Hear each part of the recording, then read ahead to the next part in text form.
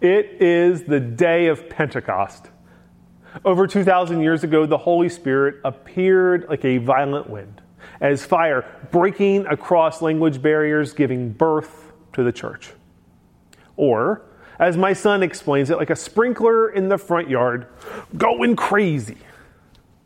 And in the craziness of Pentecost, the church was born. The church, Christ's bride, tasked with proclaiming the present reign of Jesus Christ and also looking ahead to the day when Jesus' kingdom will be fully realized.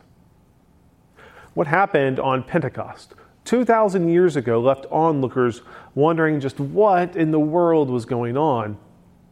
Was the gathered mass of people drunk at 9 o'clock in the morning? How was what was happening, happening? These are questions that we still ask today as we reflect back, remembering the moment Christ's church took shape and Peter gave his first sermon. Matthias had just been installed as a new apostle, replacing Judas. While this was occurring, just outside the window of the upper room, pilgrims from all over the Jewish world had converged upon Jerusalem for the Jewish festival of Pentecost. This was a festival recalling, celebrating, and remembering the first Passover, remembering when God gave the law to Moses. Jews from every nation were gathered from far and wide in Jerusalem, from nations like Persia, Mesopotamia, and Cappadocia, along with nations I will allow someone else to pronounce. This was a roll call recorded by Luke. People of every tongue and tribe, all present, cutting across whatever divides had been present or would be present. Then, the Holy Spirit descended, causing a commotion the likes of which well-meaning church folk might frown upon today.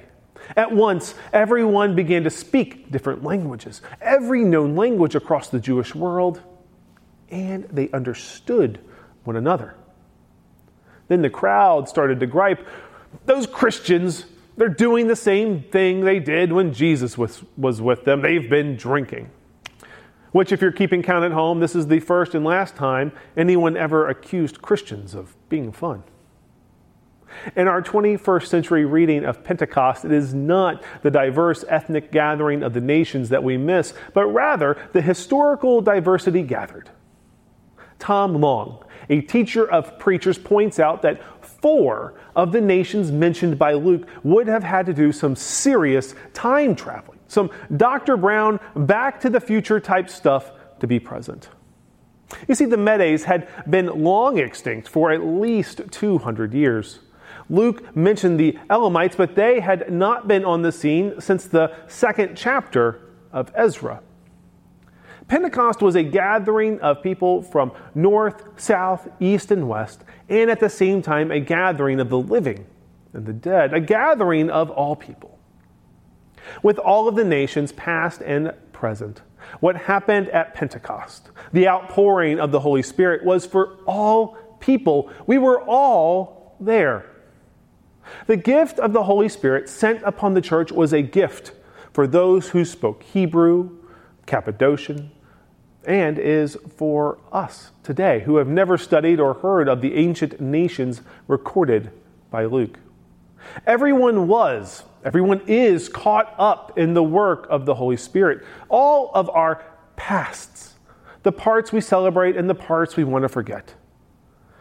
All of the events in our lives. All of the moments that we celebrate, and at the same time, the moments and the monuments we attempt to sweep under the rug. All people, the ones we will never meet, the ones we lovingly remember, and those we try to forget.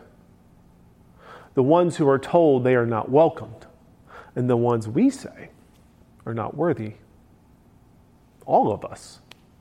Every part of us. My friend, Reverend Taylor Mertens often says Pentecost was disruptive, confounding, and it is for all. And the best part, what happened at Pentecost was nothing new. We in the church today often look to Pentecost as the moment when God finally sent the Holy Spirit in the same way Christ was physically sent in the incarnation.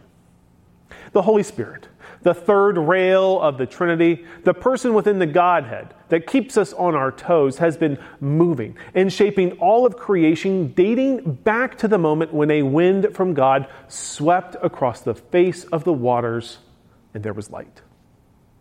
The Holy Spirit was present with Moses as he led Israel out of bondage, as he received tablets with 10 commandments etched on them. The Holy Spirit descended when Jesus preached his first sermon and when he was baptized. The Holy Spirit overshadowed Mary's tomb. The Holy Spirit spoke to us. We believe and proclaim in our creeds through the prophets.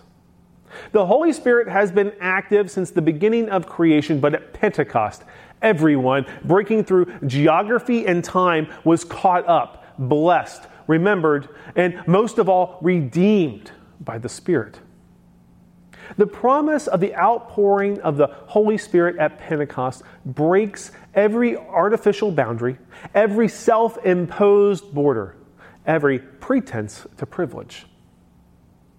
The Holy Spirit, though, however mighty and powerful it may be, is not oppressive, forcing itself upon you or us, but rather the Holy Spirit, just like Jesus Christ, is life-giving.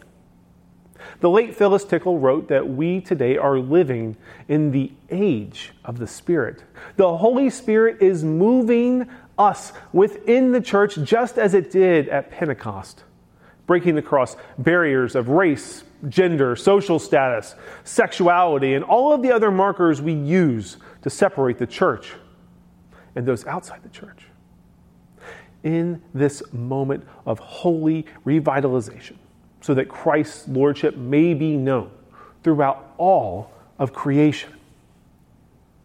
The Holy Spirit still may not act like an anesthesiologist, numbing you or us to the suffering of the world. To the contrary, the Spirit of God may just place the suffering of the world front and center in your life, front and center in the lives of us as a called and gathered community. On that Pentecost, we were all there, all of us, all of you. And that is how the church was formed and sent. All people engulfed in God's amazing grace, not because of their merit, rather because of the faithfulness of the one the church proclaimed then and proclaims today. At Pentecost, using every known language so that there would be no mistake, no mistranslation, and no nuance missed, or no nonverbal misconstrued, the Holy Spirit descended so that those present, those in the past, returned to dust, and us today might trust. We might believe so that we will have faith grounded in the hard-to-believe, impossible, and yet all-too-real promise made by God in Jesus Christ. The perfection demanded in the law, obedience and perfection has been given to you, has been given to everyone, not by what we can do, but rather by what has been done. What has been done, accomplished, resurrected, and ascended by Jesus Christ.